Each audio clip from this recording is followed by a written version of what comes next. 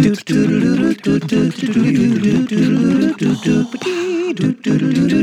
impossible.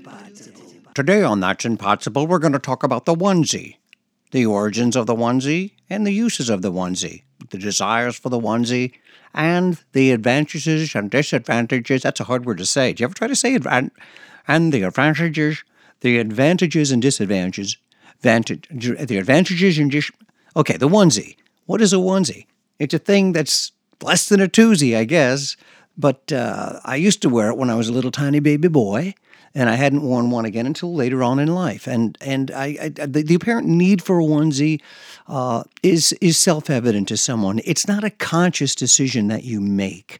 It's something that the universe decides for you. Let me put it this way. Do you choose to breathe? No, you've got to breathe. Well, when you get to a certain age, or a certain body temperature, I guess, you don't choose a onesie chooses you. In the end, isn't it a little bit like love as well? Wow, everything is so tight together on this planet. Unfortunately, the bow, it's never quite tight enough, and it gets very, very loose as time goes on. Sometimes it gets loose when time goes off, and at other times, time isn't even a factor. Like right now, I'm running out of things to say, but not time to say it. And so what do I do? Do I make a logical choice and shut my mouth? Never have, never will. Ain't gonna happen. So in future episodes, I will prepare. I will be ready to say something that might be interesting to someone other than myself.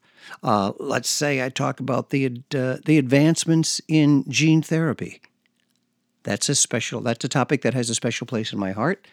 I will be hopefully using gene therapy soon. I guess that's a tease for the next episode, gene therapy. Thank you for listening to the first ill-prepared and non-rehearsed episode of That's Impossible. Cue the theme music.